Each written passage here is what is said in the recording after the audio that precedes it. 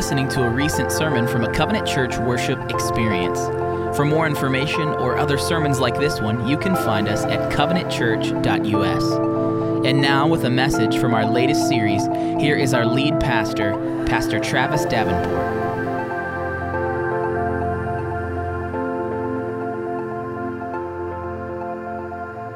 It is good to be with you on this beautiful day. Hey, we're starting a brand new series today entitled Philippians, a book study. And we're going to be working through the entire book of Philippians today. We're in chapter 1. And as I read to you earlier, this passage from Philippians chapter 1, 20 and 21, so a couple things I want you to be aware of. So right now in this moment, I want you to fire up your app on your phone that has your Bible, or you can look up on the screen, or you can pull out, go old school, pull out a real Bible and turn there if you have that to the book of Philippians.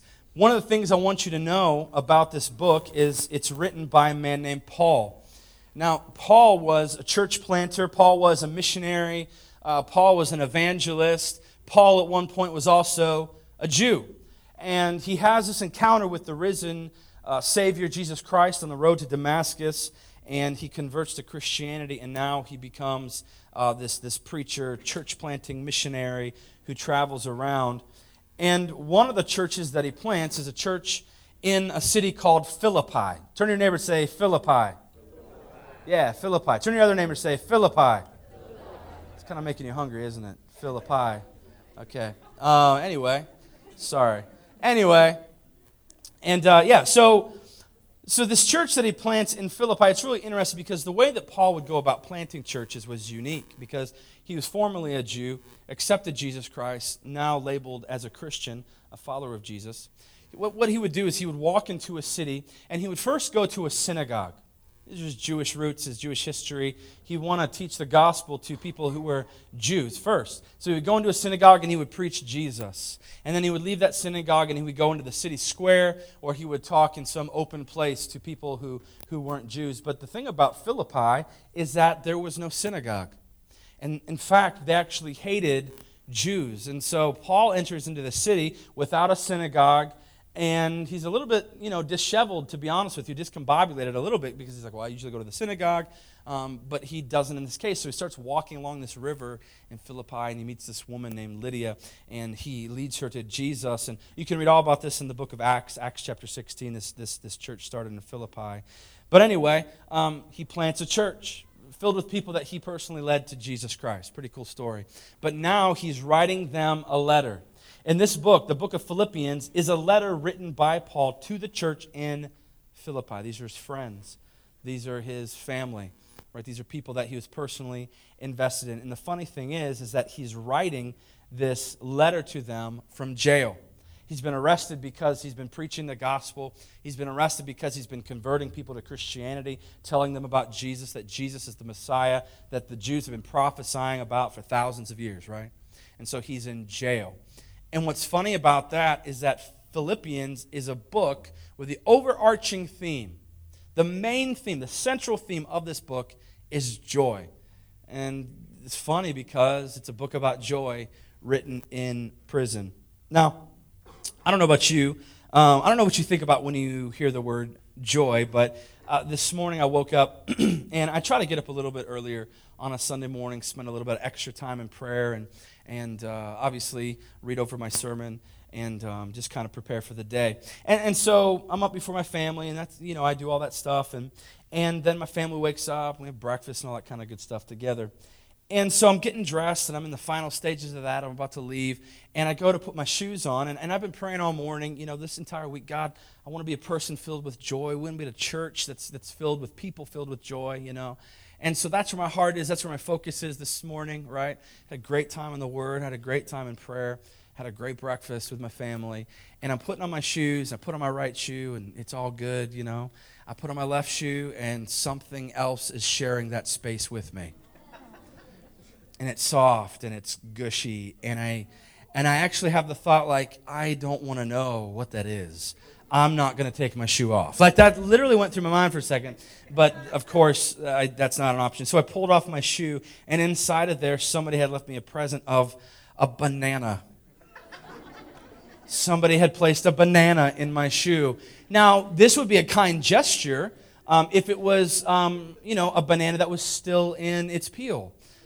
This even might have been a kind gesture if it was wrapped in a napkin and placed in there delicately. But this was neither one of those. This was a banana that had been sitting there for probably a week and a half that was half eaten and looked like it was regurgitated into my shoe. So I'm like, God, you're starting me out great, really getting filled with joy here. This is great. Got bananas on my socks, bananas in my shoe, right? And so I walk out into the living room. My family is casually dining on cinnamon rolls. And I'm hobbling in, hence the banana foot. And I said, hey, who put a banana in my shoe? Right? Did someone in here put a banana in my shoe? And Judah looked up at me and goes, uh-huh.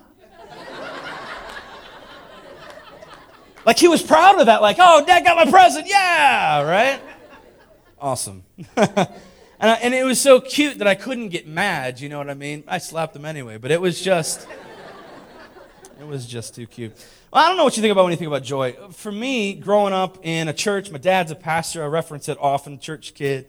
There were a couple really intense theological joy songs that we used to sing growing up. One of them was this song, and if you're a church kid, you'll probably recognize this. If not, just kind of hang tight. But it goes, I've got the joy, joy, joy, joy down in my heart. And then if you were a Christian, you would respond. It was a call and response type song. Because I would say, you've got the joy, joy, joy, joy down in your heart. And then you would respond by saying, where? Exactly. Wow. Down in my heart. Where? We do this all day. Down in my heart. Don't do it again. Yeah, you see, And we sing this song, down in my heart to stay. And then if you were really a Christian, you know what I'm talking about? Like if you were like top level, top notch, level 5 Christian, you knew the second verse, which was like, and if the devil doesn't like it, he can sit on attack. And then you would say, ouch. Yeah, you would say, ouch. You would be Satan in that moment, right? Like, this is great theology to teach children. If the devil doesn't like it, he can sit on attack. Ouch, because that's how Satan sounds when he sits on attacks. And Ephesians 6, just wipe that whole book out talking about spiritual armor. All you need is a pack of tacks for Satan to sit down on, and he's, ow, It's like, okay. Another song that we had growing up, I still love this to this day, was a song called Joy Bells. Anybody heard the song Joy Bells? Yeah, exactly. Now, let me tell you about this. In our church growing up, pretty traditional, conservative church, we had these things called hymns. Okay? And these hymns were these songs that we would sing that had 19 verses to each song, right? And you would have to sing them all or you would lose your salvation. So literally like all of them had to be sung in perfect order, right? Like don't skip ahead, and all the guys are trying to sing harmony and all the women. Yeah. And so we would have this thing at our church where it was called a hymn sing, once in a great while, right? And this would be like a thing where we'd all get together as a church on a Sunday night. We'd have a big hymn sing, and so the worship pastor, he wasn't called a worship pastor, he was called a choir director or a chorale leader, right? And he would stand up. He'd actually conduct everyone while you were singing, right? And the organist is over here, and she's playing like she's going to town with her feet. You know what I'm saying? And just playing. And she's 133, and she's just going to town. She can boogie. And so my favorite part of the hymn sing, though, was at the end when the chorale director, organ instructing leader guy would say, Does anybody have a song they'd like to sing? And this was basically the best day of my life, because I would go through and I would find the most obscure songs that just no one had ever heard, no one could possibly know, and I would raise my hand and I would make eye contact with him, and I knew that he had to call on me because my dad was his boss. Right? And he'd call me and say, Yes, Travis. I'd be like, page number, whatever it was, 384 or 517. And he'd turn there and be like, okay, we good over there? Let's all stand together and sing Joy Bells. Like nobody knew that song. And it was one of my favorite things because people would be standing up, they'd be reading. And keep in mind, there's 6 verses to this song that nobody knows. The organist is like fumbling around, and the guy's over here doing this, and I'm just standing, just smiling because it's just awesome, right? It's joy bells ring. Funny enough, last worship experience, I had a woman come up to me and she said, that's really funny.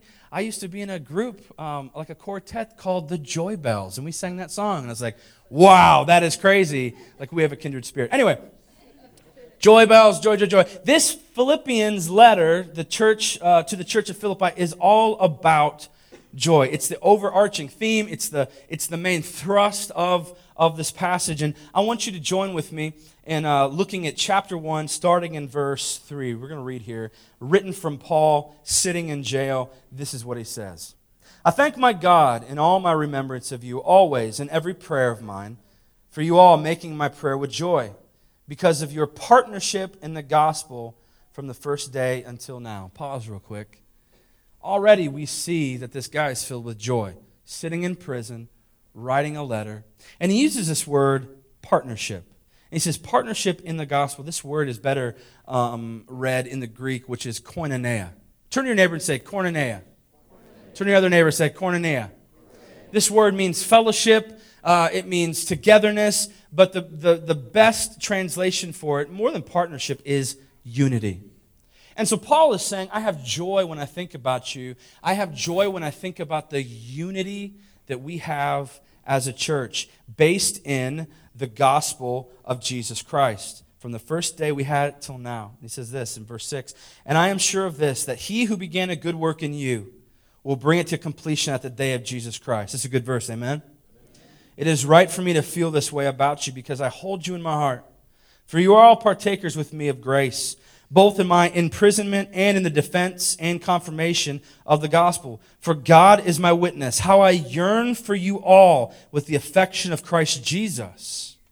And it is my prayer that your love may abound more and more with knowledge and all discernment, so that you may approve what is excellent, and so be pure and blameless for the day of Christ, filled with the fruit of righteousness that comes through Jesus Christ to the glory and praise of God. He's filled with joy thinking about his church. He's been beaten.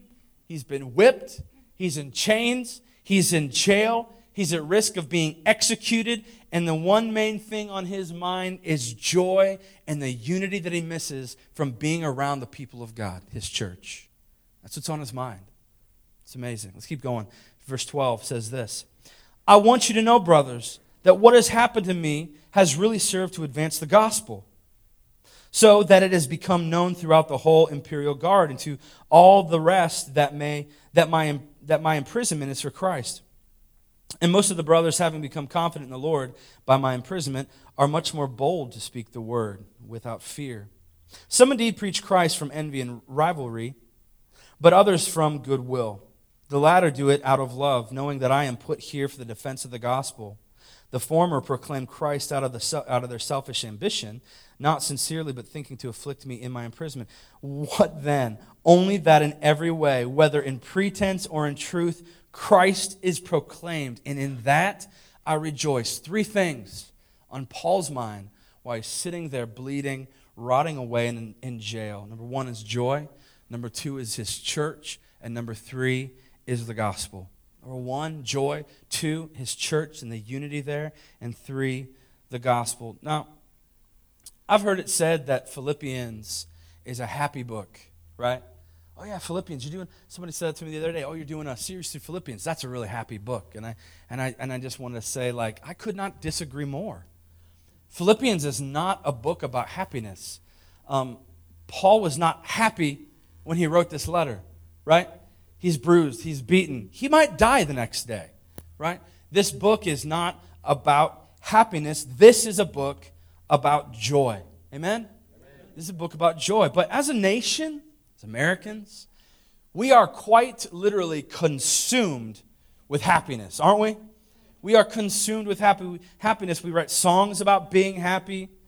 We say, do what makes you happy, right? Whatever it is, just, hey, pursue it, go, do what makes you happy. We even put it in our Declaration of Independence, like from the very beginning. Life, liberty, and the pursuit of happiness. But here's the problem. Here's the problem, church. In all of our trying to attain happiness, in all of our trying to buy happiness, in all of our trying to pursue happiness, happiness remains elusive. Happiness remains fleeting. People get married because they think that'll make them happy. Oh, we're not happy now. What does she want? To get married. Let's get married. Maybe that'll make her happy. Then they get married, and they find out they're less happy than they were before. Because now they got to see each other all the time. Right? And as soon as the happiness is gone, so is the marriage. People purchase things they can't afford with credit cards they shouldn't have because they think it'll make them feel happy. And here's the trick. It does. Until they get the bill. Then sadness, sorrow, and dismay all press in and take away the happiness. And yet we see Paul sitting in a jail cell, writing and praying with joy. How is this possible? How is it that the more he's beaten, the more he's flogged and whipped, the more he's at risk of losing his life, the more he's placed in jail, the more joy he seems to have? What's up with this guy? Now, let me ask you a simple question. Is Paul happy? No! Not at all. Dude's been shipwrecked multiple times, left out in the ocean multiple times. He's been bitten by snakes. He's been chased by armies. He's been beaten, flogged, whipped. People tried to stone him. All these things. He's not happy. In fact, if you continue reading in Philippians, Paul says this. He's like, gosh, I'm really kind of struggling because I want to die. That's what he says. And you're like, oh, Paul's a very happy individual. No, he's not. He wants to die. He says, I struggle because I want to die because that will mean I'm with Jesus. But if I'm here, it's better because that will mean I'm remaining for you and to teach you and preach about the gospel and see it further throughout our generation. But I'm not quite sure what's going to happen yet, guys. Paul is not necessarily a happy individual. However, he is a man that is filled with joy. How is this? How is this? If you're taking notes, I would press you to write this down. I would say this, because while happiness is based on a feeling, joy is based on Jesus. While happiness is based on a feeling, joy is based on Jesus. I didn't like that reaction, so I'm going to say it a different way. Happiness is based on your current condition, while joy is based on your eternal position. Is that better? Happiness is based on your current condition, while joy is based on your eternal position. And Paul's positioning is in Jesus Christ. He is rooted in the foundation of our risen Lord, Jesus Christ. And this is why even in such a face of adversity, he can say, I have joy. I'm thinking about my church. I'm thinking about my friends. I'm thinking about my God. I'm thinking about the gospel. Why? Because I have joy. We can have joy in the face of adversity. And maybe you might say, well, okay. That makes sense over there. But listen, Travis, listen. You don't know what I'm going through. You don't know what's going on in my life. You don't know what my wife's done. You don't know what my husband's done. You don't know whatever it might be. And this is true. I don't. But I would ask you this question. Has Jesus Christ left you? Has God forsaken you? Has the Holy Spirit packed up his bags and left from living inside of you? You know, as a Christian, we really should have incredible courage and confidence because this world cannot touch us. Paul says this. He says, to die is fine. To live is fine. You want to take my life? Fine. I'll be with Jesus. You want to let me live? Fine. I'll preach the gospel. You want to stick me in jail? Fine. I'll send some letters. I'll plant some churches the moment you let me out of here. But you cannot touch me. This is a man who is fueled by joy. Sometimes when we think about joy, we think about some kind of fruity, kind of like, I don't even know. I don't even know. I don't even know. We just think, that dude is filled with a little too much joy, if you know what I'm talking about, right? No, joy is not this flowery, fragrant, like happiness dance around a meadow. Joy means courage. Joy means strength. Joy means conviction. Joy means you have linked your foundation with the eternal God who created the universe. That's where our joy comes from. 100%. So you can stand up in the face of adversity. You can stand up and look down challenges. You can stand up to your enemies and say, no matter what you do to me, no matter what you put me through, you can throw me in jail, you can nail me to a cross, but you cannot take away where my joy is rooted, because it's not of this world, it's of Jesus Christ. And I wonder, I just had to get that out. I wonder if that's how we react to adversity. You know, do I have to remind you, brother, sister, in Christ, that your joy should not necessarily come from this world? The other day, my daughter, Stella, she stubbed her toe or injured herself somehow, I don't know. And she ran to the room and, she ran over to my wife and she's like, oh, it's killing me, I'm dying, and this hurts so bad, And she said this phrase. She said, this is just never going to stop. It's going to hurt forever, right? And I went over to her, grabbed her, and I was like, hey, honey, just hang in there. It's going to go away. I know it hurts. And she cried, and then eventually just, went away. And it made me think, is that how we come across to God? Do we get so caught up in our situations and circumstances, and we run to God and we're like, this is just never going to stop. Look at what I'm going through. This is so hard. This hurts. This aches. This is pain. And God's just like, hey, I know it hurts, but listen, there's a lot more going on than you realize, and your hope is linked to Jesus and eternity. This is not eternity. This place is not your home. And I would say that to you. Listen to me, brother and sister in Christ. No matter what you're going through, this place is not your home. No matter who our president is, no matter who the next president is, no matter what they figure out with health care, this place is not your home. Ain't no health care in heaven. No one's getting sick. God's got the ultimate health care proposition. I'll just take away sickness. Good enough, right? And so need I remind you that our home is in heaven. Our home is in heaven where there is no sickness, where there is no death, where there is no night, where there is no hurt, where there is no pain, where there is only God and worshiping Him and the fullness of Jesus Christ and being a people who are filled with the mind of Christ and the presence with Christ. That's where our hope is. That's where our joy is found. Apart from that, we have a Savior who lived and died and rose again so that you could know freedom, so that you could know hope, so that you could know joy. Joy.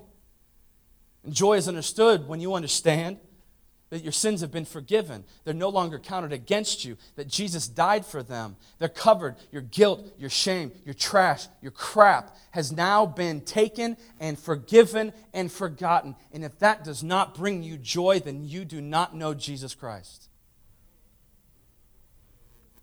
Paul speaks as a man who's been set free by joy. This is why Paul gives thanks to God for his imprisonment in the first place, because he says it's furthering the gospel. He's crazy. God, thanks for putting me in jail. I'm really getting to lead a lot of people to Jesus in here. Kind of close quarters, right? Crazy. And it wasn't only Paul that had this joy, but notice that he talks about his church having this joy as well. I wonder if Paul were alive today, or maybe we more rightly said, if we were alive in Paul's day, and Covenant was the church of Philippi, right?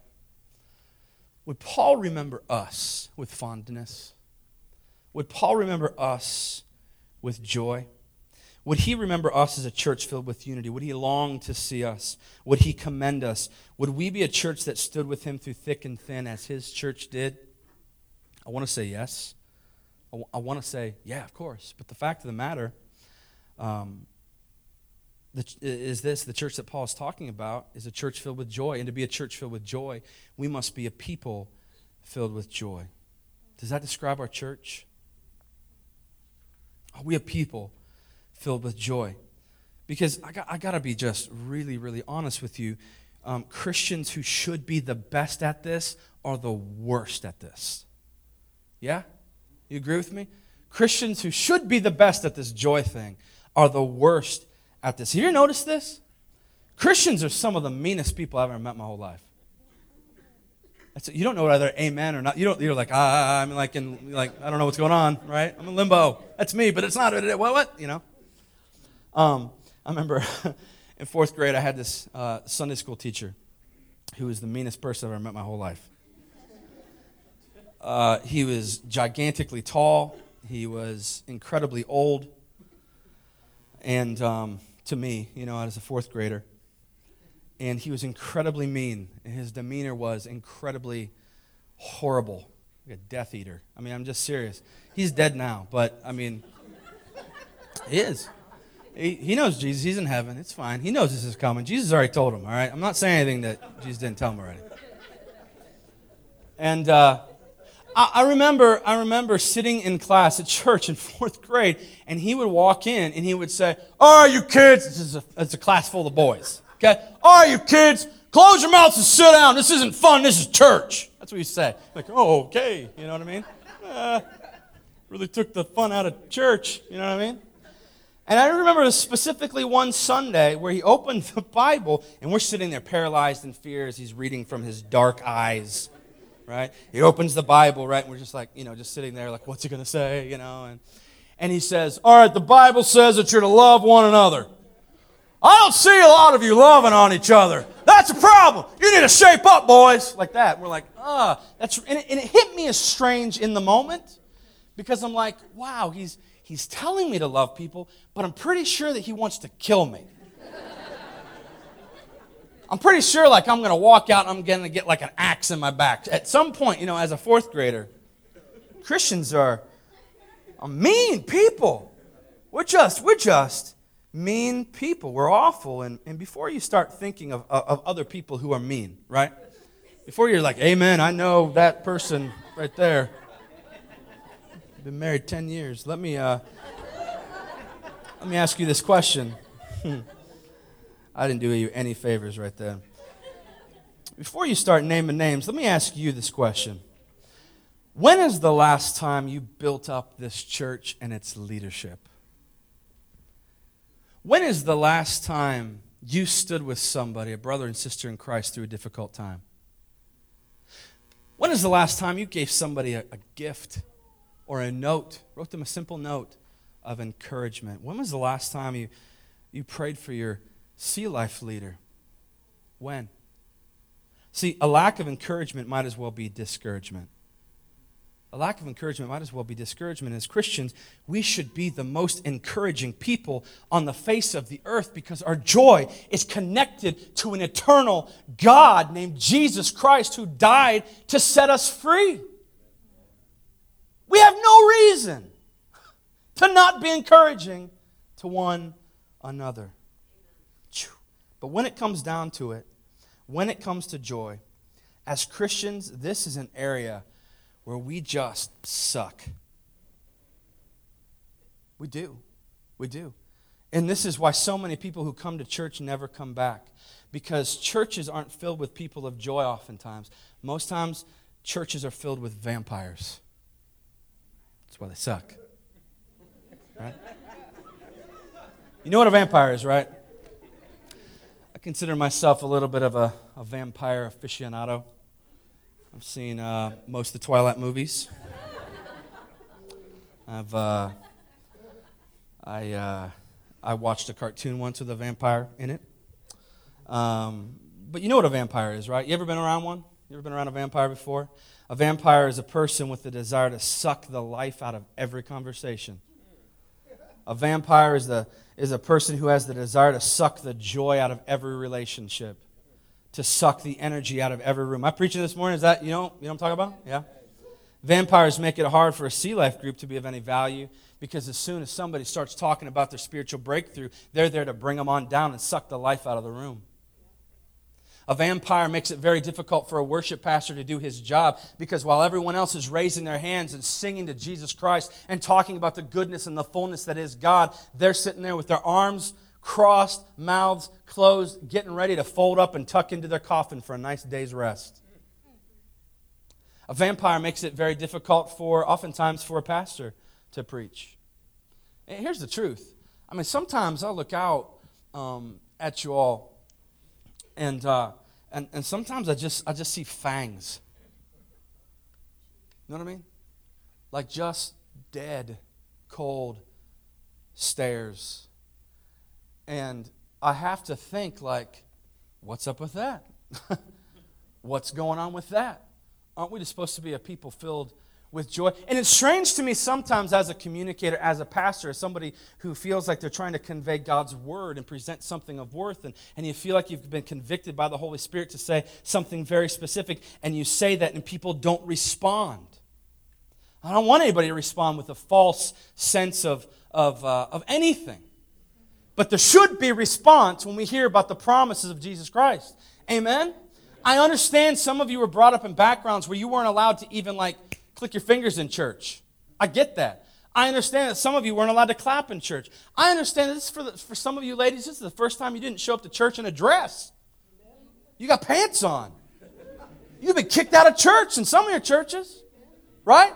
I get that. I'm just saying that's the old you. And the new you responds to the gospel and the Bible with excitement when it's preached and taught, whether it's through some type of a little drama that our children will put on. We respond to that because it's the gospel. Whether it's through singing the songs that we sing about Jesus and the fullness, we respond to that because it's the gospel. Or whether it's, or even if it's reading the word and preaching and teaching, we respond to it. But rather, too often, we suck the life out of a room. Suck it out. And now I would say this too. We even have, that's not bad enough, we even have virtual vampires. I'm talking about? Get on Facebook. Get on social media. People just suck the life right out of you. Even before you get out of the house. You wake up and roll over and flip on your phone and first status update. Well, this confirms it. I hate my life. Oh, okay. Let me scroll down a little more. Right? Scroll down. Well, I definitely hate my parents. I definitely don't want to live here. Okay. Wow. Really should have thought about not having kids. I hate these things. You know what I mean? It's like, whoa. Stop updating your status, honey. I mean, it's like, stop, It's like Twitter and Facebook and all these things. And then it's so funny because you'll see an incredible pastor or an incredible communicator or even somebody with an incredible story about the gospel and freedom on YouTube or something. And then you scroll down the list, and of course, what? There's virtual vampires. This guy's a hypocrite. This guy's a jerk. What a punk. That was awful. What? It's a virtual vampire. It's so crazy, too, because you actually friend those people.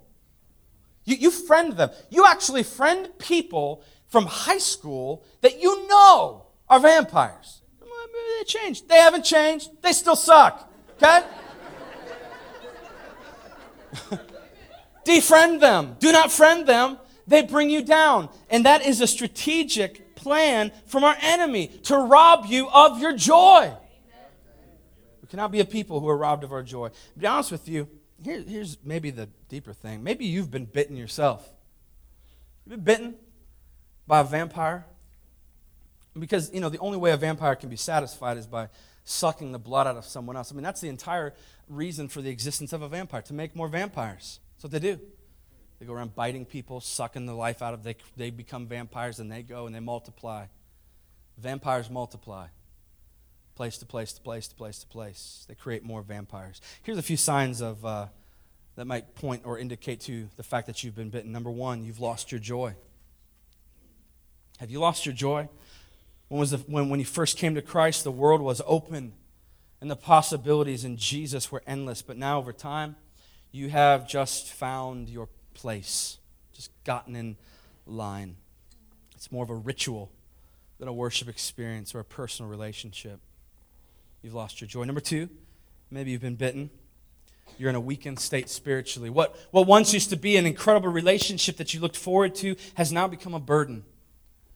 Once you used to read Scripture and there used to be power in it for you in the sense that you would walk away feeling changed and feeling new, but now you don't even have the energy to even read the Bible or to even pray. In a weakened state spiritually. Number three, and this one is, I think, rings very, very true. Clear indicator. You've been bitten if you find yourself becoming bitter and hardened to people who are filled with joy. You find yourself becoming bitter and hardened to people that are filled with joy. You start getting mad at people when they exhibit signs of joy. Like for no reason, right? Like a husband and a wife, you'll see them out, you're with your wife or whatever, and you're both vampires.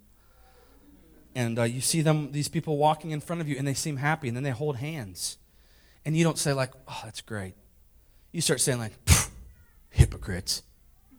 Look at that jerk.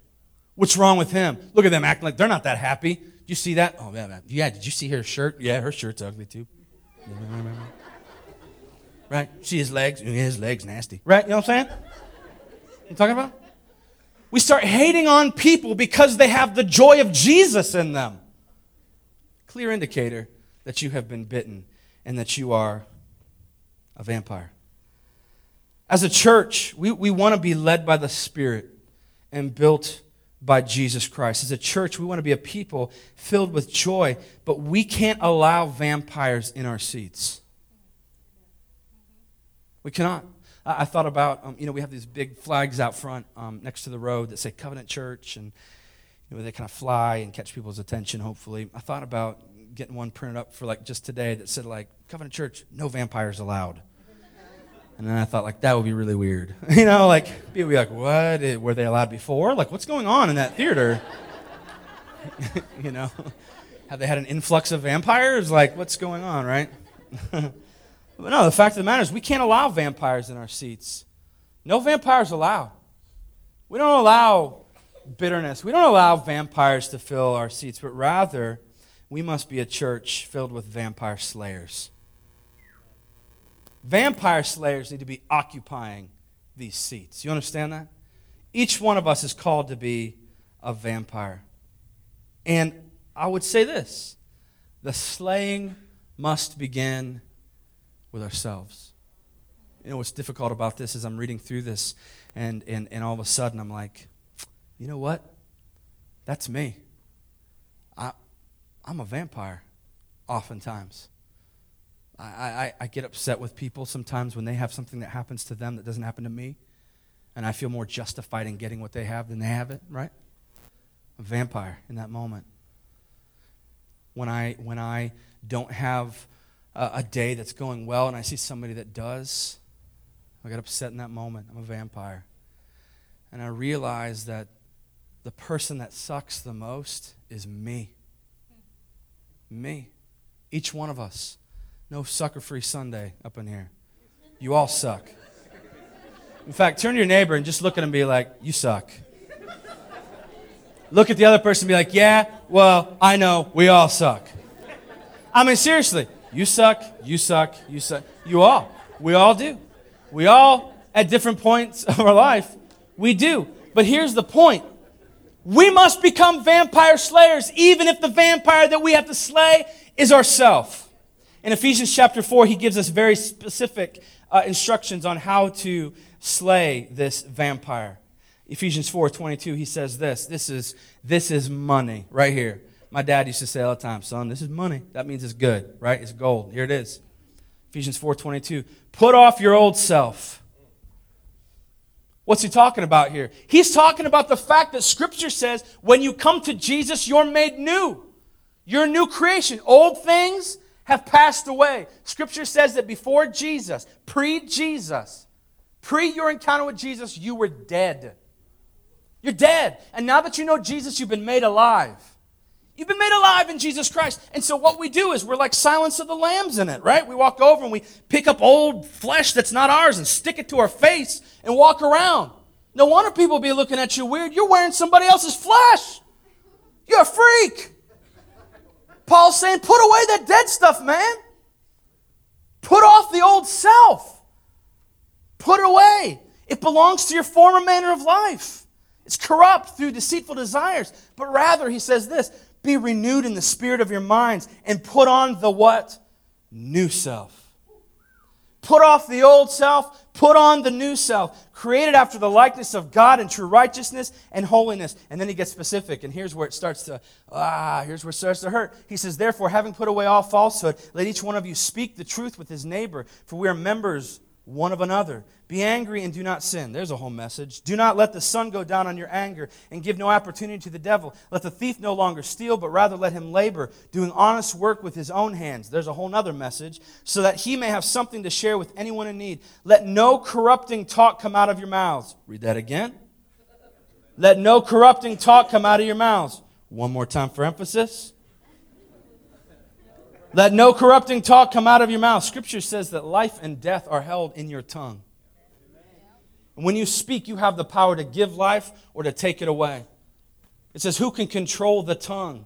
It is mighty, it is powerful. It's like the rudder of a boat. It's like a wild beast that you try to tame. It's got fire in it. You just thought that you were spitting out some game, you know. You just thought that you were spitting out something, little observation about how that girl doesn't look as good as she used to. You're speaking death. Let no corrupting talk come out of your mouths, but only such as is good for building up and fits the occasion, that it may give grace to those who hear. And do not grieve the Holy Spirit of God, by whom you are sealed for the day of redemption. Let all bitterness, what's that word? Bitterness and wrath and anger and clamor and slander be put away from you, along with all malice. Be kind to one another, tenderhearted, forgiving one another, as God in Christ forgave you. So how do you defeat a vampire? Well, it must be, you know this, it's got to be brought into the light. How do you defeat it? You drag that thing into the light. A vampire must have a true encounter with Jesus Christ. At that point in time, they must decide, am I going to put off the old me and become the new me? Am I going to walk around with death attached to me? Or am I going to live in this new creation that God has made for me? And a vampire must put off its old self. Paul says in verse 21, put off your old self. It belongs to your former manner of life. It's not for you anymore. This means, quite simply, eliminate bitterness. One of many things. But he mentions this very strongly. It says, eliminate bitterness. And how do we eliminate bitterness? Through forgiveness. Forgiveness is the stake that slays the vampire. Forgiveness is the stake through the heart of a vampire. Listen, I'm not saying that what you're going through isn't difficult. I'm not saying that you weren't burned by a church. I'm not saying that you weren't hurt by somebody. I'm not saying that. I'm just saying that you cannot continue to be a dead person and be a living person at the same time. By definition, that is stupid. That is ridiculous. You're either alive or you're dead. You want to live somewhere in between, you vampire. It's one or the other. And bitterness is a sign of death. Forgiveness is a sign of the Spirit. The Holy Spirit cannot coincide and live inside of you with bitterness. One is going to win out. I'm not saying we're not bitter every once in a while. I understand that. I'm just saying, like, at some point, if you're not convicted and give that over, like, that bitterness is the Spirit inside of you, not the Holy Spirit. Not God the Father. Are you tracking with me? Mm-hmm. And we must forgive. And that is hard. You must track back when you were first bitten. You must track back to who drew first blood on your spiritual neck. And you must forgive them. Well, you don't know what they did. You don't know how they hurt you. You're right, I don't. But I do know that Jesus Christ forgave you.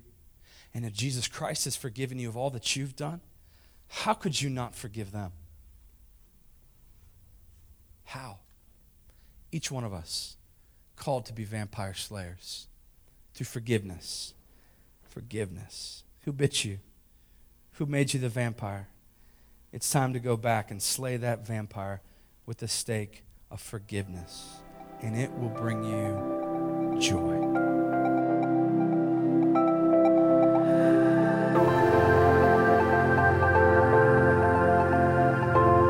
Thank you for listening to this message from a recent sermon at Covenant Church. We hope that you've been encouraged by what you've heard today. For more information on what's happening at Covenant, you can find us at covenantchurch.us.